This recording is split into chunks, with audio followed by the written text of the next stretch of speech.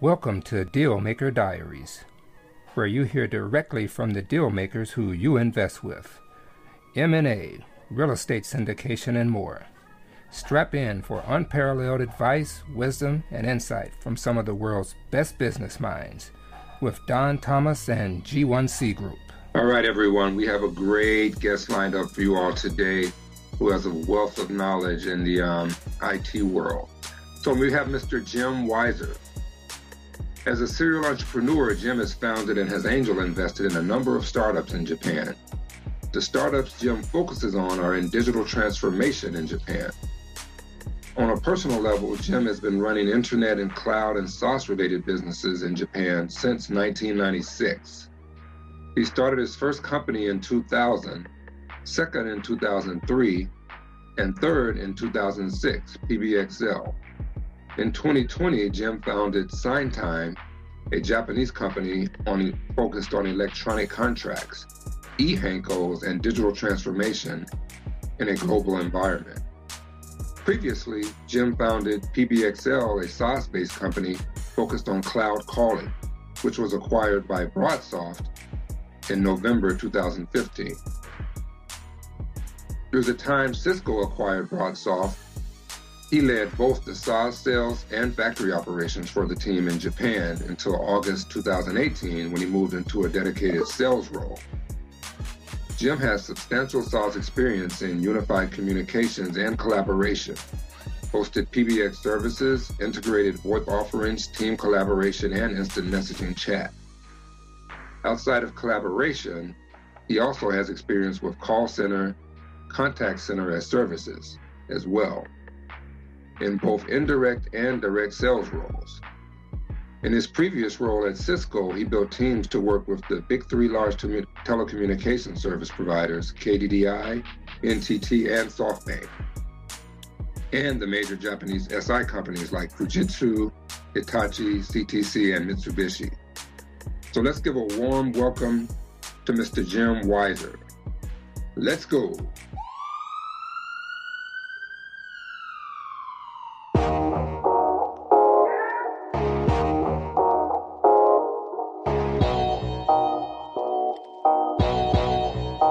Hey, Jim, thanks for joining us today. It's my pleasure, Don. Thank you for having me on. Appreciate the opportunity to speak with you. My pleasure's all mine. All right, Jim, so let's jump right into things. I wanted to do a little background first. So where are you from and what did you do before you came to Japan? So, Don, I was born in West Virginia. I grew up in Texas. And immediately before coming to Japan, I had been in Houston studying chemical and environmental engineering at Rice University. So I had the opportunity there to work in kind of a co-op style environment at a plastics plant not too far from the university. It's very educational for me. Okay. And what brought you here to Japan? Well, educational can mean a lot of things, right? So one of the things I learned was that while I enjoyed the people that I was working with, the actual job related to being an environmental engineer at this plastics plant wasn't something I was passionate about. So I'd had several friends who had taught English in Japan. So I thought, okay, I'll go do that for a year or two and see how things develop. My original preference was actually for Vietnam, but I couldn't service my school loans if I did that. And so I guess about 27 years ago now, I came to Japan for a year or two, possibly 3, and been there here ever since. Okay, so yeah, that was 1993-ish, right? Yeah, that's right. That's right. And so you mentioned, just curious, you mentioned you wouldn't be able to service your student loans if it was Vietnam. Why is that? Did they not pay as well as Japan for English teaching? Oh, well, so Vietnam at that point was a super developing country. And so while you might get paid $500 a month or something like that in Vietnam and be one of the richer people perhaps in the village, that was roughly the amount of student loan service that I had coming out of school back then. Okay, I see. And just quickly, are you happy that you chose Japan instead of Vietnam now? Do you think your life would have been materially different had you chosen Vietnam? Oh, I'm sure it would have been different, but that's the road not taken, right? So I'm very happy with my life though, so how could I be unhappy with choosing it? Absolutely. All right, so you've been an entrepreneur for almost 20 years now. So what kind of business experiences did you have prior to that? Okay. Well, so Don, when I first got over here, as I mentioned, I taught English for a bit. And so that was a good experience for me from a public speaking and to a lesser degree performance experience. However, I felt peaked out of that pretty quickly and started doing some computer related consulting. Now, I knew a lot of really smart computer people when I was in school, and I wasn't one of them. But I found out that my meager computer skills at this point in kind of 94, 95 were in high demand. And so I was able to get into the internet in Japan in 95. I joined a company called PSINet, which no one now knows, but at the time was one of the two companies in the world that was kind of the first to do internet. There's UUNet and there's PSINet, and they always argued about who was first. I always thought it didn't really matter. It's kind of like, all right, guys, you were both innovators. Anyway, I joined PSINet Japan when there were 10 people in an apartment in Shibuya, and that would have been in 96. And then I left about 4 years later, where there were 600 people in Asia, 300 in Japan, big floor plate in an office. I still remember, there was the needs, the building that we were looking for. There was only one building in Tokyo that we could move in and have everyone on the same floor at that time. I mean, that's a huge amount of growth from 10 to over 600 in 4 years. I mean, that's, oh, wow, just wow. Look, it was super exciting. And I had, I don't know, maybe I mentioned it to you before, but I had 9 business cards in the course of 4 years. That's a huge range of experiences, and it really helped my Japanese development as well. And what was the mix there? Was it mostly Japanese working there? Yeah. Of the 300, it was probably, I don't know, 270 Japanese people who were in the offices here. So one of the cool things about that as well was that I'd seen the company go from really small to really large pretty quickly. And so when I left, I went and did kind of a year bouncing around between a couple of entrepreneurial organizations. First time I was on the board of a startup actually was in that year, 2000. That didn't go that well though, and so I was looking for something innovative but somewhat stable. In that, in 2000, a lot of the dot-coms were starting to go bankrupt. So it was a situation where I wanted something innovative, but maybe a little more stable than the dot-coms I'd worked with. And so in the course of things, I found a Texas company who wanted me to run their telecoms operations here. And the great thing was I could go back home for a business trip. It's back to Houston. Now, the one thing that was a little bit of a surprise for me on the large company innovative stability side was that it turned out that Enron was innovative in a lot of the wrong ways and much less stable than I had expected when I went in. Mm-hmm. So that lasted all of 10 months or so. Interesting. And what do you think was the most important thing you learned while working at Enron? There were a couple of things. I've always been overly confident, probably, or irrationally confident in my own abilities, which can certainly come off poorly, or actually probably still comes off poorly from time to time.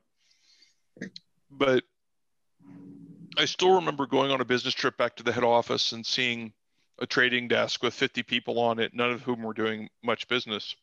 I'm thinking, wow, I can be a superstar hero here because I can do more business than everybody here combined.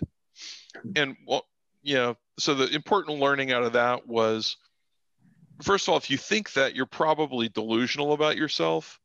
But also, if you think that, you should start looking for another job, because anytime when you've got one person at the same level who thinks they can do 50 times what the other people are doing, something's not right.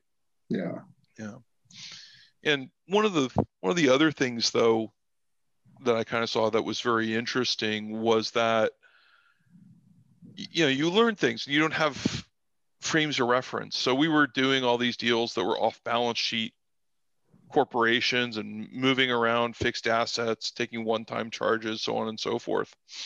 We're, at 30, you don't have any feel for that. It's just like, oh, okay, well, that's how we do this kind of business. Yeah, so it was an interesting experience, kind of see how that developed and happened, and then how it went bankrupt. Yeah, I can imagine.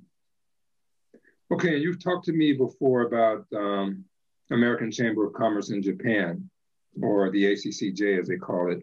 What value did you find in being part of the ACCJ, and do you recommend it for other entrepreneurs? Oh, sure, Don. I highly recommend it. I've been involved with it for 25 years or so.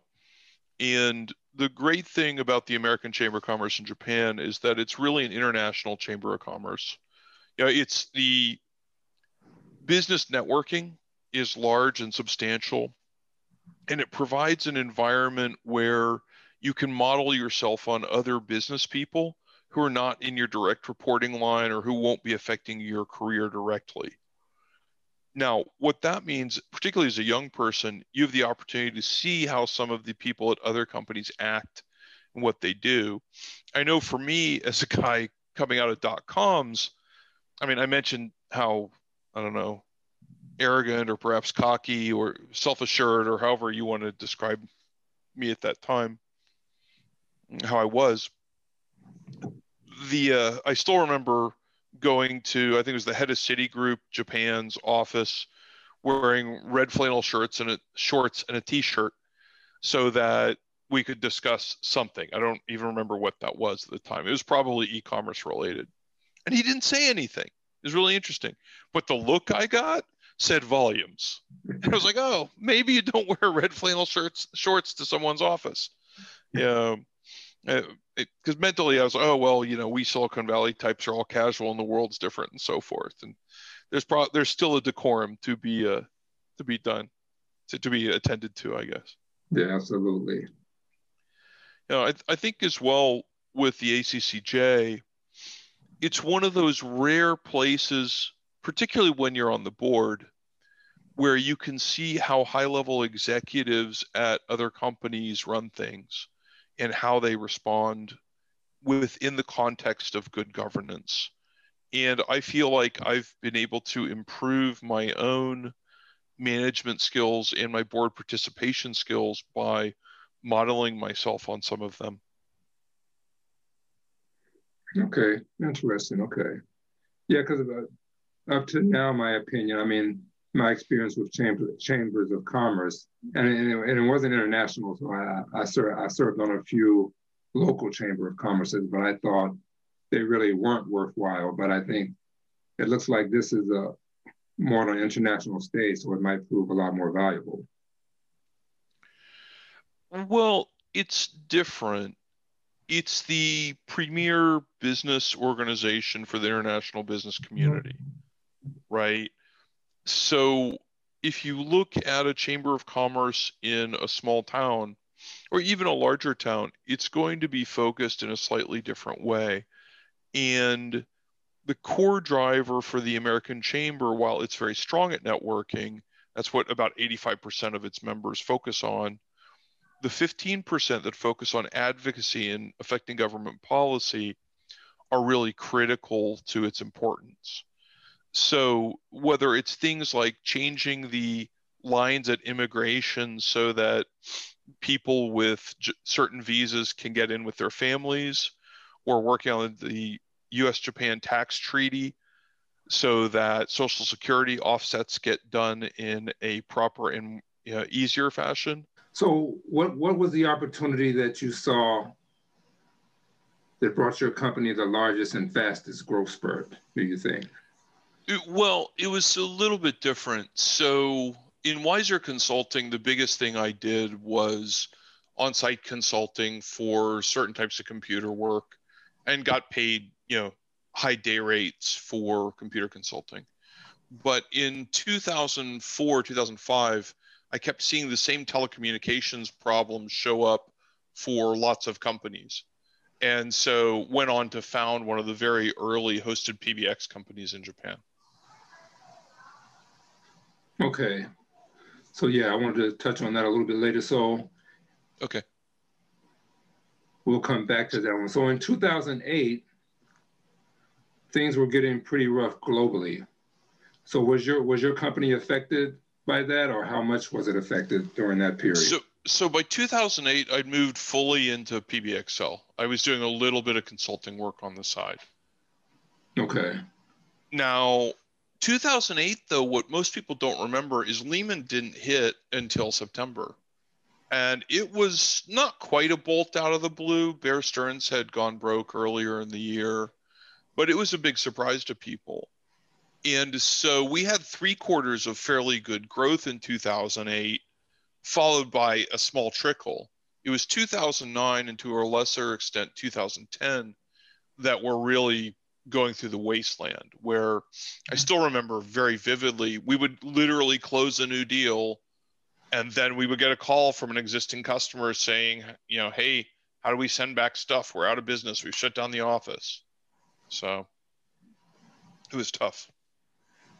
And what was PBX mainly focused on? Was that cloud service?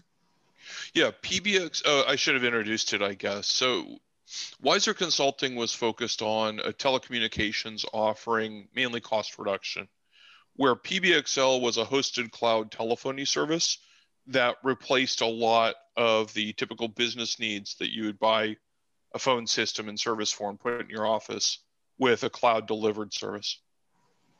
Okay, got it. And was that something, so to get that started, was that something you had to do capital raises for? Did you need to raise money for investment for the company? So to start PBXL, I had one partner, John Lemkel, who you may or may not know, who helped me start the company. And he had an IT company, so we were able to use some of his folks to bootstrap a bit at the beginning.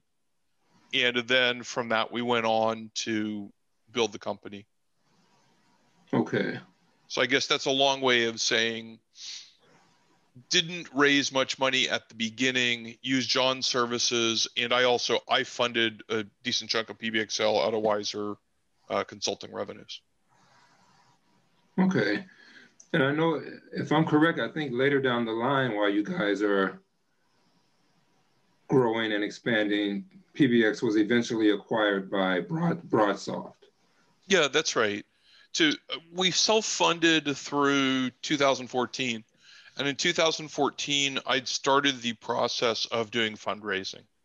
So we had undergone a platform shift to use a U.S. company or a telco grade solution. And that solution had led us to Broadsoft. And essentially we went out, we started talking to people in the market. There were probably, 12 to 15 people who were companies that expressed interest. There were 4 that were serious, met with 4 of them. Broadsoft basically said, hey, why don't we just buy you instead of doing an equity thing with you? And so we moved to that fairly quickly. Okay, was that offer surprising? Well, I think it was more a matter of when we were trying to raise capital, we didn't expect offers from all 4 of the companies that were serious were actually interested in acquiring the whole thing. It kind of quickly switched from we'll raise capital to which I had a couple of people who were interested to, right, okay, we have offers, or at least we have indicative interests of entity sale. And I had my life savings in the company, so that was, getting liquid can be useful. Okay, yeah, definitely. And I want to back up for 1 second. So you guys, PBX was started in, was it around 2007, 2008? 2006. Okay, so how long did it take for that cloud service, along with the other service, to catch on? How long did it take for that to really get momentum?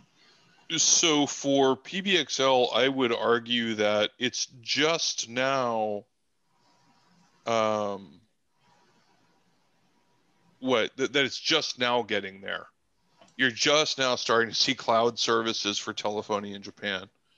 But we were in very much the early adopter and, perhaps very early majority phase.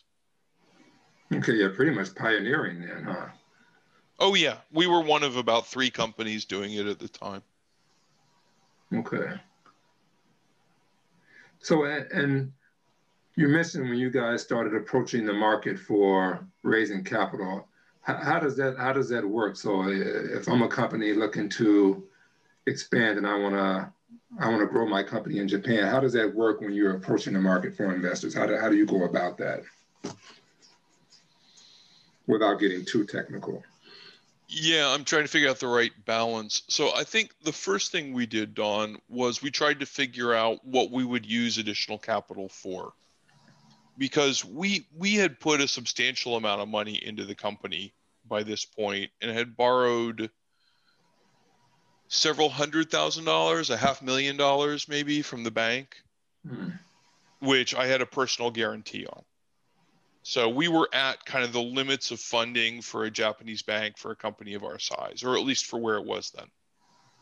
And there was very little in the way of venture capital in Japan at that point. Yeah, 2014, it was still early days.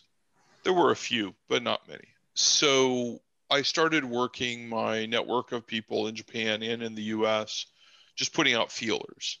And in the same way I talked about the American Chamber of Commerce is effective because you're friends of friends, essentially. That's more or less what happened with PBXL. It was people who knew people who helped connect. Okay. All right. So you complete that sale. That the day that deal went through, how did that feel for you? And was John still with you at that point? Yeah, yeah. So John had been a non-operating partner the whole time. Hmm. So he was the director of the company and involved with us. So for him, it was a complete exit. For me, I had a mix of reasons to stay as well as compensation for my shares. So it was great though. When we did the deal at, I don't know, 2 a.m. or 3 a.m. Japan time. So it was real time in the US for the buyer.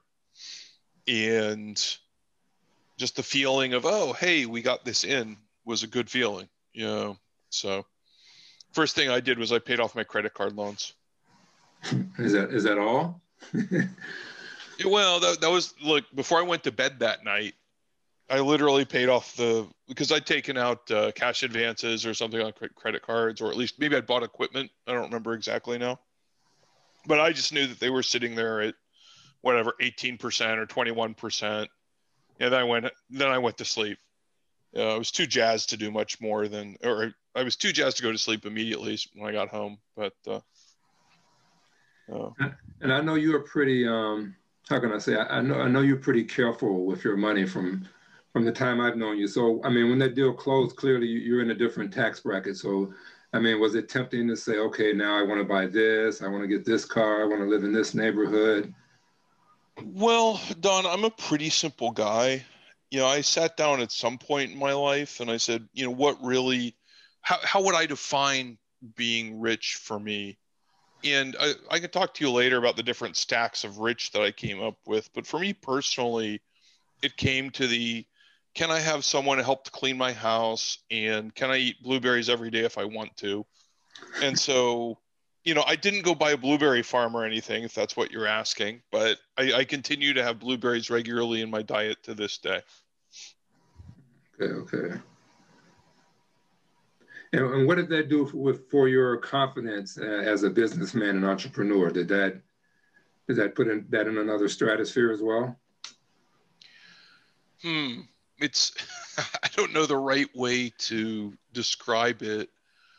I think it probably moved me from being a little bit more aggressively confident to a little bit more quietly confident, but it's difficult to make judgments about yourself now versus the past. And, you know, you have to watch over time to see how those things developed. And I don't know, honestly, how it completely developed for me. Okay. All right, fair answer.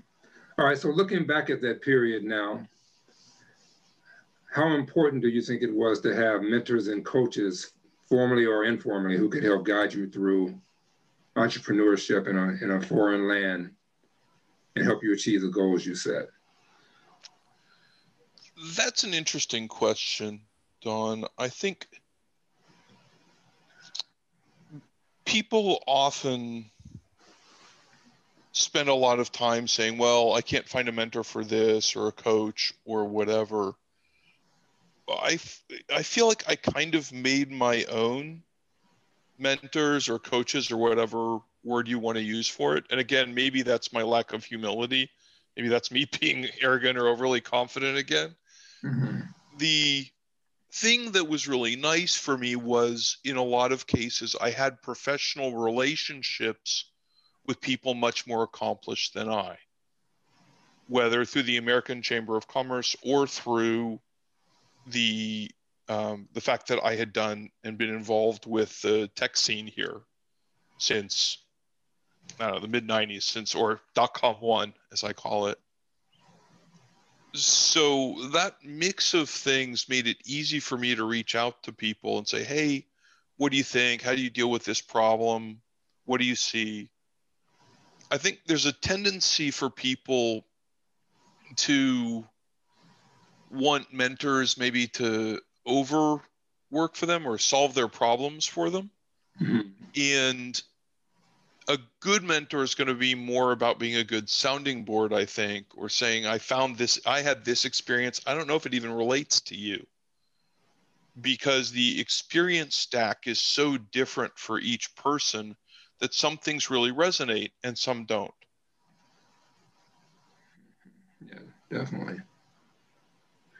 Yeah, and one thing I found here, I don't know if it's true everywhere else, but I mean, the people that I've become aligned with, like you said, that are a lot more accomplished, they're very generous with their time. So I don't know if I can say that for other places, but here in Tokyo, I don't know if that's true for everybody, but for me, I mean, I've been lucky in that sense with you and Mike and a couple of other guys I've met. Everyone's very generous with their time. So, well, I think there's a tendency to want other people to succeed, right? This isn't the whatever crabs crawling out of the clay pot thing where they try to pull each other back down. It's more like, look, yeah, I can put a hand down to try and help you up, but you've got to get up to where I can grab it. Yeah, that's not a great metaphor either. It's more like I can tell you how I got up. It's not even my hand.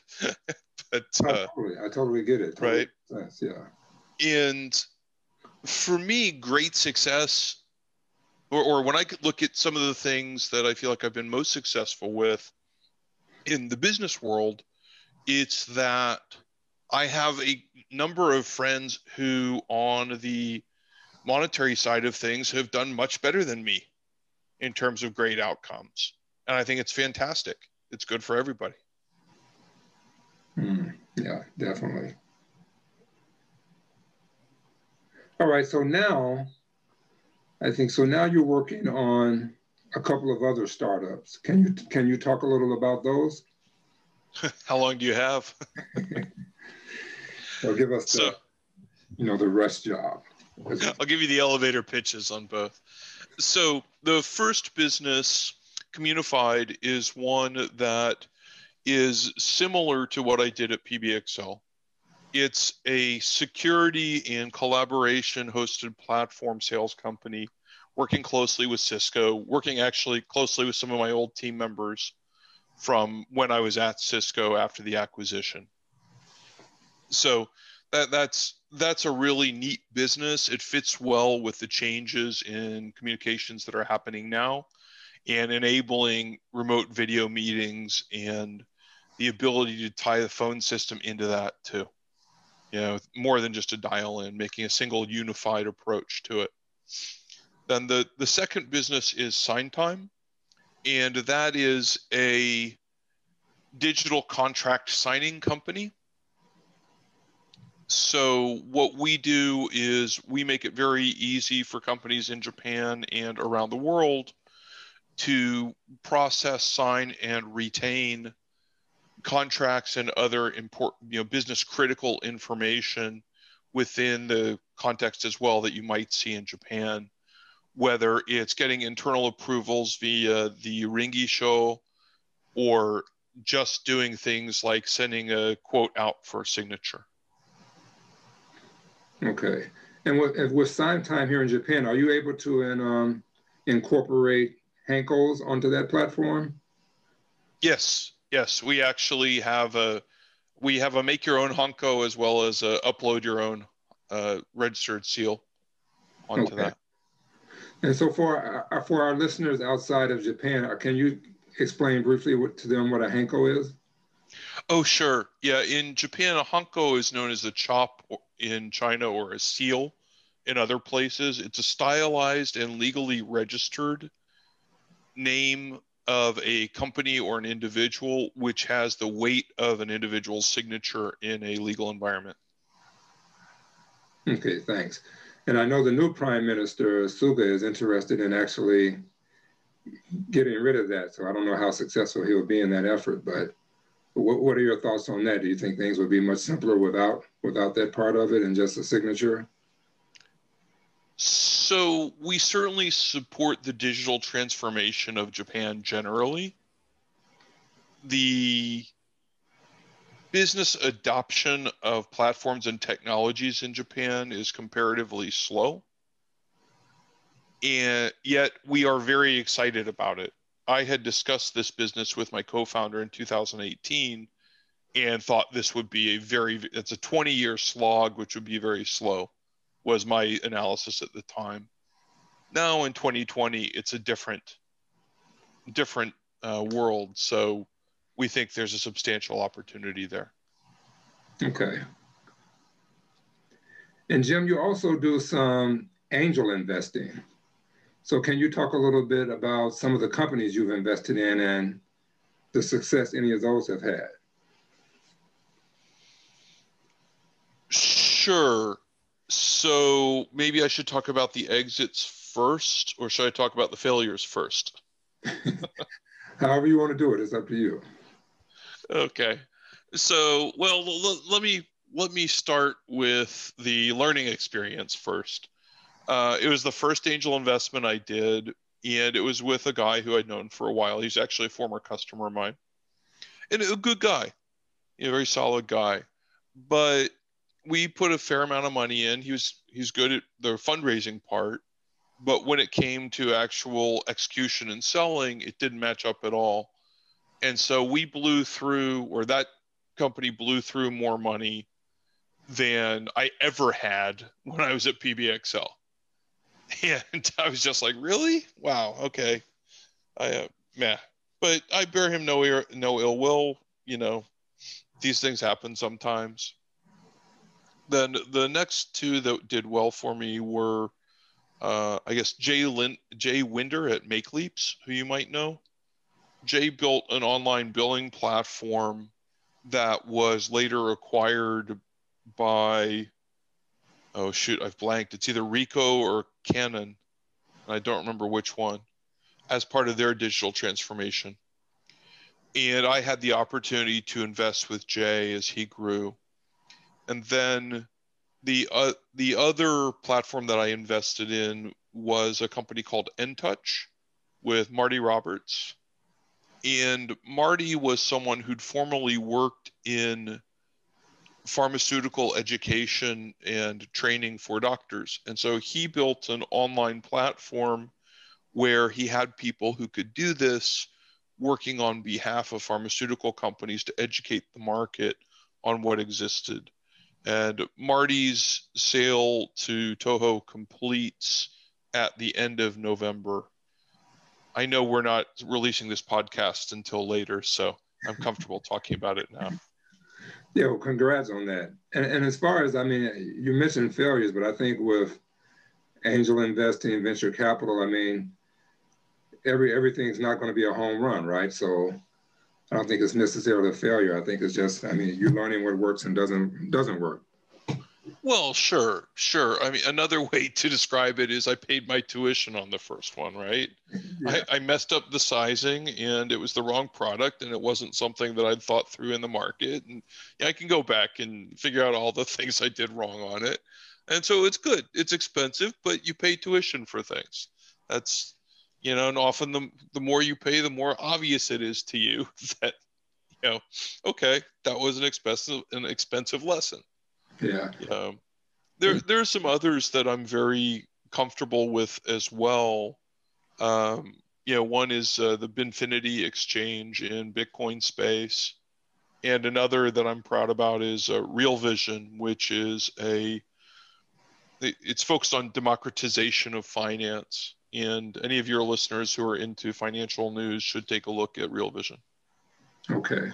So most of the companies that you're focused on working with are in the tech sphere in some form or another, right? Yeah, I mean, that's where most of my connections lie and most of my domain expertise. Yeah, exactly. So yeah. So I have a couple of relatives who are in biotech or medical. And so if they invest in something and say, hey, do you want to co-invest? I'll say, sure. How much are you putting in? Right. But it's not, I add no value in that particular case. That's purely a monetary investment where I'm using someone else's due diligence, right? Mhm. In a tech environment, in many cases, I can add some degree of additional advantage. And it's one of the things I've looked for with the ventures that I've invested in. Not all of them, but some of them. Okay. And can you talk about what are the criteria you use when you're deciding who you're going to invest your money with or what company you're going to invest your money with? Is there a criteria or is it just gut feeling? How does that work? So there are a series of things that I look for, and it depends on what country we're in too. So for the things that I've done outside the US, or sorry, outside of Japan, I've typically looked at smaller sized investments with larger upside opportunities. So if you look at how traditional portfolio theory works for most angels, it's all about getting the, 100,000 times return type thing, right? Mhm. So that that means that it's all, you should try to find Facebook. And if you don't think it's Facebook, don't bother investing. And that's the translation to that. You're better off with other types of investment. Okay. Following that portfolio analysis. Now, that doesn't mean you can't have really good returns other ways, but that's the most commonly understood one. Mhm. For Japan, I've focused more on digital transformation. And because there's no or very little mid-market M&A, so there aren't many acquisitions that are done in the, I don't know, 100 million to 500 million dollar range here. They exist, but it's rare to see a startup get grabbed there. Yeah, it's almost one of those things where you can say, "Oh, this one company did it," you know, and yeah, an example would be like KDDI buying the IoT company Soracom for something like 180 million. That was really exceptional, not just because KDDI made a buy, because they do that. They do a lot of tuck-ins, but for the amount that they paid for the business. Because most Japanese companies are very, very focused on, okay, well, what's your EBITDA? And for a fast growth company, EBITDA is it's not the first metric necessarily that you look for. It's not completely irrelevant, but it's not where you start. Okay. All right. I think that answers that. All right. So also, Jim, I wanted to touch on with you some specific goings on in the business world globally. So I think one of the things I've read about recently is the recent investigation into Robert Smith and Robert Brockman for tax evasion, and where it looks like Robert Smith is turning state's evidence against Brockman in exchange not to be prosecuted.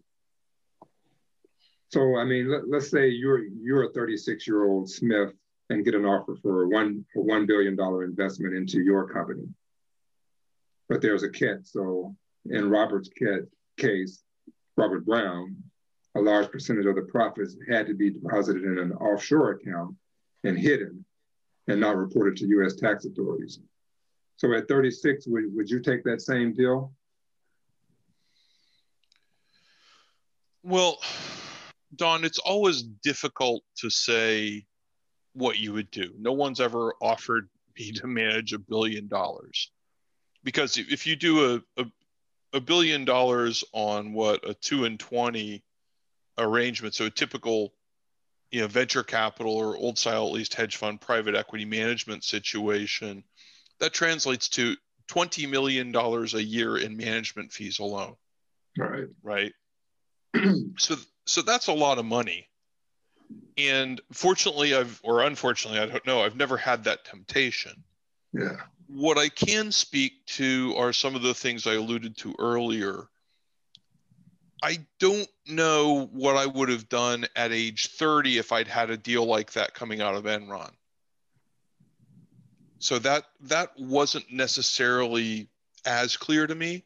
I think I would have said no, because it's clear that it must be in this offshore account and not reported, right?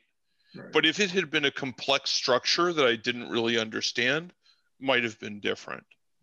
At 36, after I'd been running my own companies for a couple of years, I believe I would have said no, but $1 billion under management is so much more than I ever had to tempt me. I don't know. Right? Right. I do know there are deals that I've walked away from that looked very, very profitable, but I just didn't trust the other counterparty. And so rather than try to finesse it via a contract, I just said, no, not interested, and moved on. Yeah, because I think that's the main thing. Somebody, even in the article I was reading, one of the other, I think one of his other colleagues says, nobody gets offered this kind of money at 36 years old. You just never see that. So, and I think, and you mentioned about not trusting the other party. I think you and I were talking about this before, and I think you mentioned Brockman doesn't have such a good reputation as far as doing business, and he has some other things where employees didn't speak so highly of him as well, right? Yeah, I believe that UCS, the company that he founded, was never on these great places to work lists. He was very extractionary, was my impression. So yeah, so it sounded like this guy was a client of Roberts when he was at Goldman Sachs, I believe. I think it was where he was working at the time. So I don't know if he knew the guy's reputation or what kind of guy he was, and it sounds like even his lawyer told him this was a bad deal, but even his lawyer told him he should take the deal. So, I mean, even when your attorney tells you to take the deal, but it's bad, it's kind of, I think it's hard not to, especially that amount of money. Well, I think that's true from a strictly legal perspective, but if you're depending on your attorney to help you with ethics, you might be fishing in the wrong pond. Yeah, and that's a good point. So if your attorney tells you to take the deal, I mean, does that get you off the line legally? Can you say, hey, my attorney said I should take this deal? I don't believe so, but I'm not a lawyer. Yeah, but it'll be very interesting to follow, because I mean, just the fact that they're not prosecuting him to prosecute another billionaire, it makes you think they must really, really have it out for this guy, for Brockman. Yeah, I think I don't know how it works.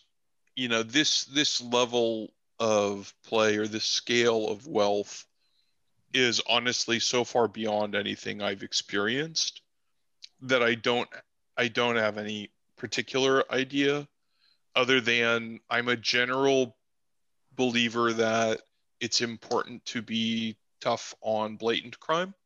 Yeah, not just, or say blatant crime, clear crime. There's things that aren't so complex, things that are clearly outside the law.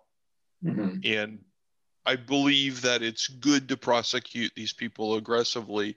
And it's one of the problems that we had with kind of the late 2008, early 2009. You know, Ken Lay died in jail, right? Or died shortly after getting out. I can't remember which. Jeff Skilling just got out of jail a year or two ago. So those in Andy Fastow, sorry, those are the CEO, the COO, and the CFO of Enron. Those guys spent serious time. Yeah, that's like 20 years. 20 years, right? Yeah. Well, I don't think they were usually 20, but it was still enough time that you really had people's attention. Yeah. So I think that's important. And it's important as well from a market perspective where, as an entrepreneur, you want people to be cheering for you generally, right?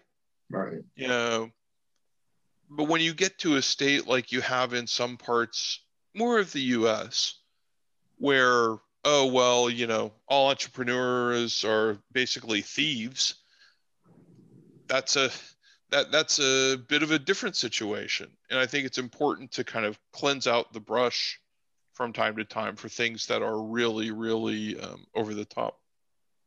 Yeah, definitely. Yeah, because I mean, you start to get that noise where all billionaires are bad or evil or they're stealing and exploiting. So yeah, I think at some point you do need to make an example of these people, or the industry or the market has no integrity.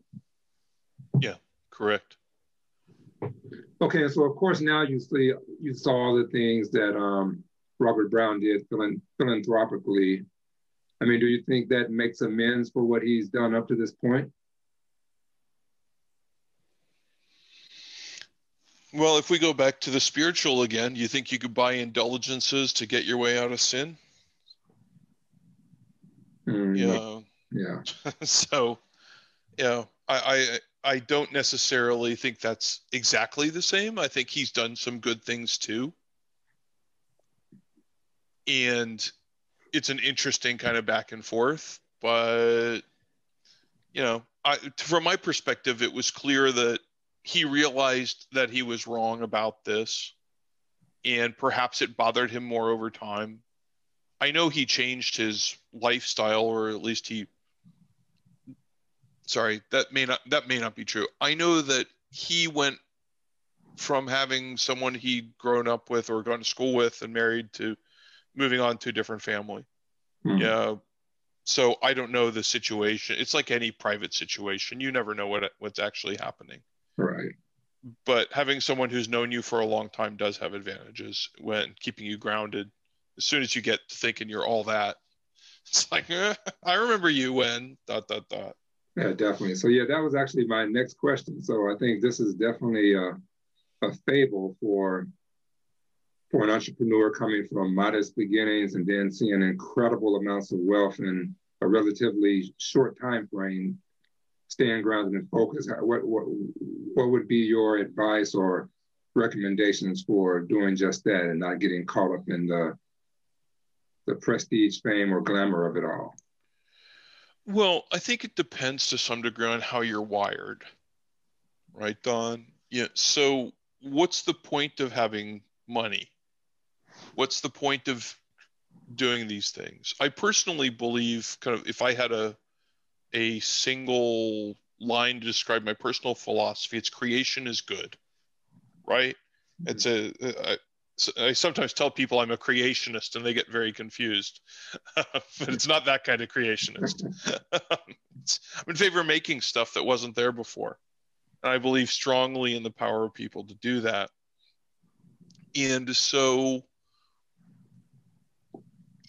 I guess you can take some of that as well out of it, where you get hung up in running up the score. I mean, how much money do you need for a happy life? $10 million, $5 million, $2 million. If you read historically, you don't actually necessarily need a whole lot. The people who are happiest in the US make about $75,000 a year. And then they have declining happiness after that, at least based on the studies I've seen. So people get caught up in the game and trying to run up the score rather than just saying, well, how do I win my life? And I would just say focus on winning your life in a way, ideally in a way that doesn't hurt others. It's an important part of winning the life, I think. Yeah, that happiness it's definitely a fleeting thing. It's a funny thing to try to define because I guess it's different for everybody. But one of the things I was reading recently about happiness is just something that you just have to make a decision to be. I mean, that's something you decide when you wake up every morning, right? Either today I'm going to decide to be happy, or I'm going to decide to be, in a shitty mood for the situation I'm in. I mean, it's up to you every day to make that decision. And it really doesn't make a difference how much money you have. I mean, at the end of the day, money is just a medium of exchange, allowing you to express yourself in different ways. So if you're looking for money to make you happy, then you're never going to be happy anyway. So what I would say, Don, is it's like blueberries, right? If blueberries are the thing that make you happy, get some more blueberries. But it's beyond that. How many blueberries can you eat? Yeah. Is blueberry your favorite fruit, Jim? It's not my favorite food, I don't think. I just remember as a kid, I loved them and I could never get enough. And so I have this mental shortage built into my mind of, if you can, better eat some blueberries. So. All right, very good. So we covered a lot of ground today, Jim, and some incredibly nice philosophizing on a variety of topics. So let's do a quick lightning round now before I let you jump off. Uh-oh. Am I going to be struck by lightning? Maybe. Depends on what you say, I guess. Okay. So what book or books have greatly influenced your life? Well, that's a great question, Don. I think there's several, and it depends on which part of my life and when we would be talking about. So let me see if I can kind of think through that for a minute. So I think Rich Dad, Poor Dad and The Millionaire Next Door were both really valuable for me probably after the dot-com era, because I got caught up in the go-go dot-com stuff and I lost about 70% of my net worth by the time I was 29 or 30.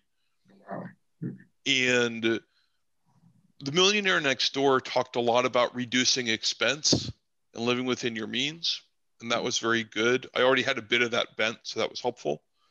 And then Rich Dad, Poor Dad talked about passive income and how that was really how you should look at assets. Does it pay you or do you pay it? Exactly. So the classic case is, a boat, right?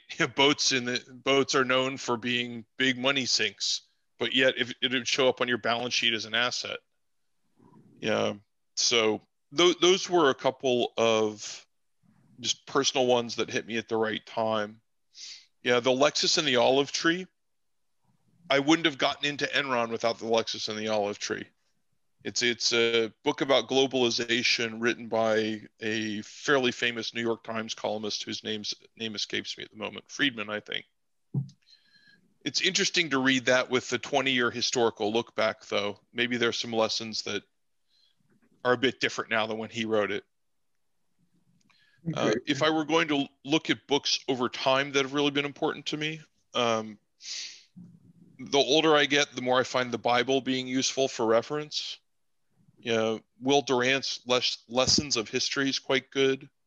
And then the best book I read this year, which is just so striking, is Chris Arnaud's Dignity, The View from Back Row America. Dignity, Chris Arnaud, okay. Yeah, a couple of those I haven't heard of. I'll check some of those out.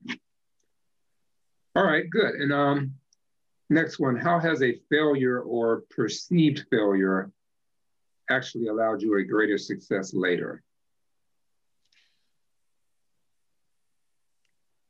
Failure is always tricky, right?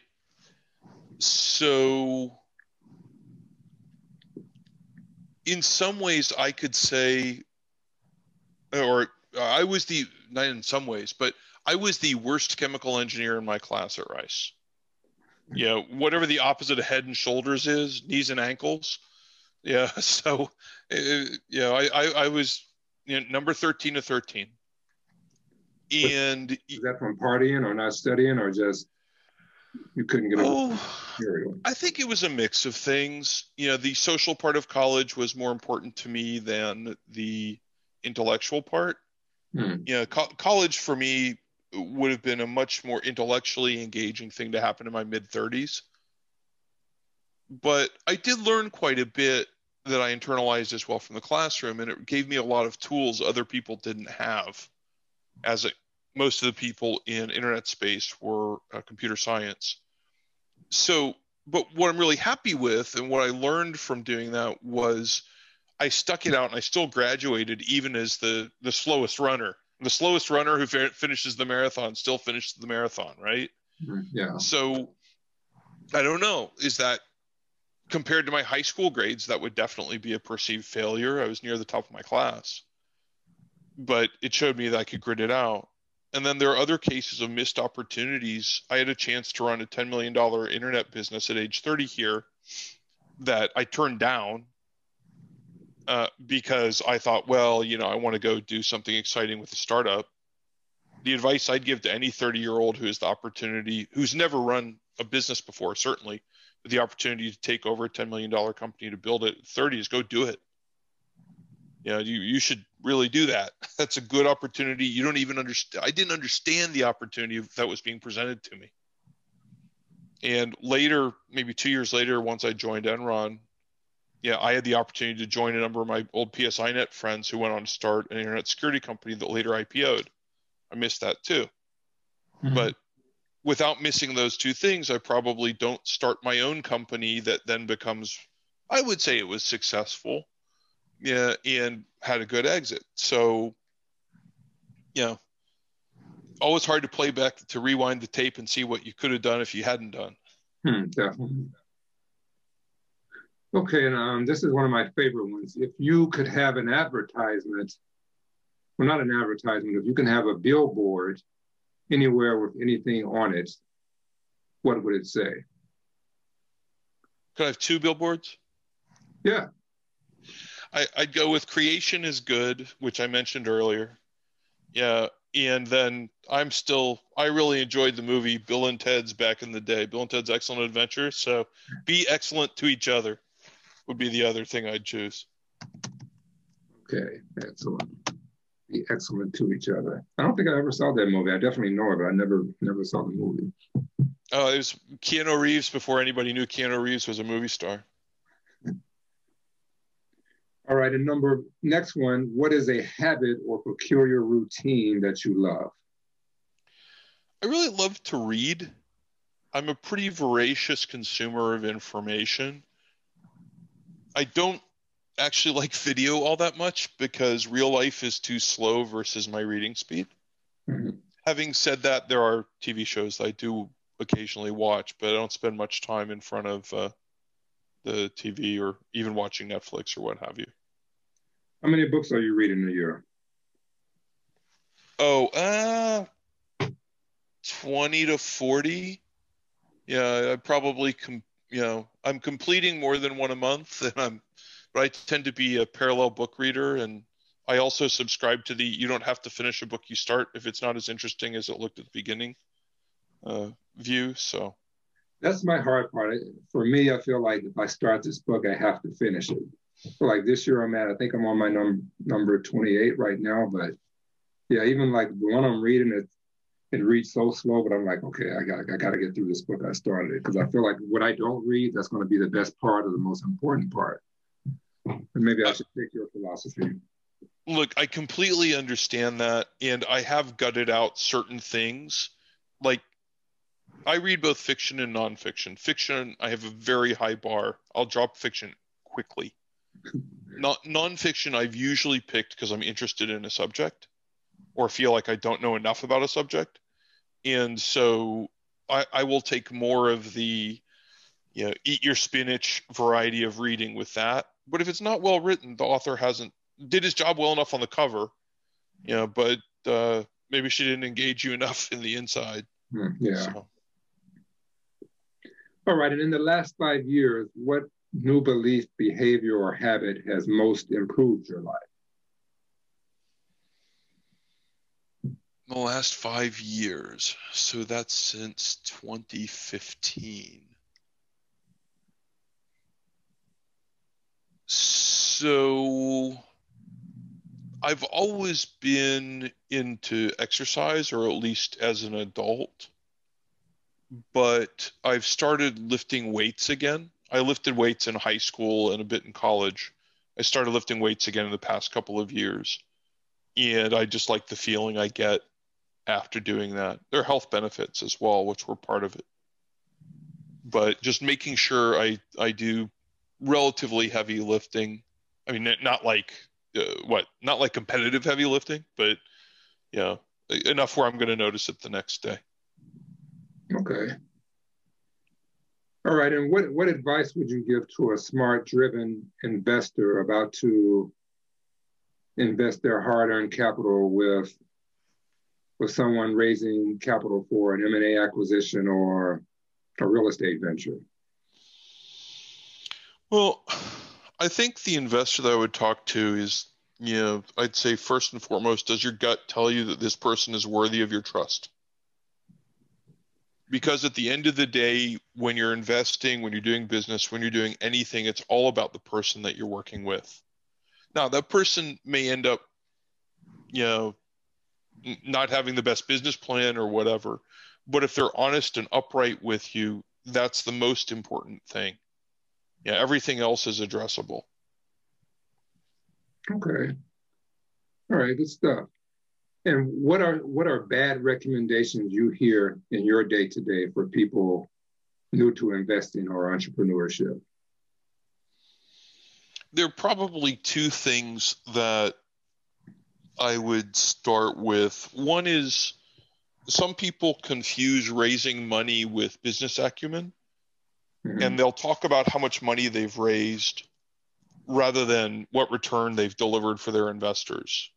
Raising money is a skill, that's fine, but it's not an outcome. It's part of the journey. And I think lots of potential companies or lots of potential entrepreneurs don't even need to raise real money. Because once you do raise money, now you're on the capital growth train, where if you have a slow start, you will end up getting folded or exited, even if you don't think that's the right thing to do. Had I had material external money in PBXL, I don't think we would have gotten to the exit. They would have looked at things in 2009 or 10 and just said, you know what, we're shutting down. Okay. The other thing I really hate, which shows up from time to time and drives me nuts, is the expression fake it till you make it. That can be taken a lot of ways. I think for some people, that just means if you feel imposter syndrome, don't get too hung up on whether you're worthy or not enough, or whether you've done enough to be in a conversation or in a room or what have you. But conversely, fake it till you make it often means kind of lie. And so I'm not a big fan of that. So. Okay. Yeah, and you definitely hear that one a lot. I mean, I hear that more than anything, fake it until you make it. But like you said, it's how you interpret that I think really matters. All right. So 2 more. In the last 5 years, I like that time frame for some reason. What have you become better at saying no to? Last 5 years, what have I become better at saying no to? Don't laugh, but I think it's food when I'm not hungry, except maybe blueberries. Yeah, but that's a good one for me too. Because you late at night, you're bored, and that's the first thing you want to do, right? Go to the fridge. So that's yep. Yeah, that's completely right. It's now how much of that is just I'm older, and so my my ancestors didn't want to get put out on ice floes or whatever, so they started to eat less. I don't know, but that's one of the things I can look at and go, okay, I can turn that down. All right, very good. All right, and last one. When you feel overwhelmed or unfocused, what do you do? I think that really depends on the situation. So there are some times where I'll meditate. There are other times where I will just exercise super hard. So these are conscious reactions, right? That's really your question. Mm-hmm. Yeah. How consciously do you address feeling overwhelmed or unfocused? So sometimes it's like I double down. It's like, all right, I'm going to do more of this. Some other days, and I remember this, there were some days where you come to the office and you're just like, you're not feeling it for whatever reason. It's like going to the gym and feeling weak. It's like, all right, well, I'm still going to do something productive. So that might be email cleanup and backlog and accounting and finance or whatever. Yeah, the other thing that I do when I'm just feeling that way emotionally is I'll exercise hard. If I go get really, really, really tired, whether it's on weights or cardio, yeah, I've reached I can't be overwhelmed because I'm too tired. Yeah, and I don't feel as unfocused because I'm just kind of like, I'm worn, right? The way that I will sometimes notice that I'm feeling overwhelmed, though, or unfocused, is that I eat more, or I eat hard, or I eat because I'm bored, or, I'm looking for that tangible mouth experience where you're like, hey, wow, okay, that's like, an excellent pleasure receptacle or whatever, however you want to describe it, where you're just like, I'm getting something to eat and it's great. Yeah. So. All right. Excellent. Excellent. Very good. All right. So thanks so much, Jim. We really enjoyed this time spending time with you today. I think our listeners will really get some great value out of the advice and wisdom you shared with us. But before we jump off, if anybody wants to get in touch with you, collaborate with you, buy your next company, how can they get in touch with you? So probably the easiest way is LinkedIn. I'm active on that. And then, I also, I have a couple of different companies. I'm Jim at signtime.com or jim.weiser at weiser.biz. Both of those work as well. Okay, excellent. All right, Jim. So thanks for joining us. You have a great day. I'll be talking to you real soon, I'm sure. Look forward to it, Don. Have an excellent day. Thank you for your time. All right, you too. There you have it, guys. Another episode of Dealmaker Diaries in the books. If you enjoy and or find value in what we're doing, please do leave us a nice review. It goes a long way in keeping the show moving in the right direction.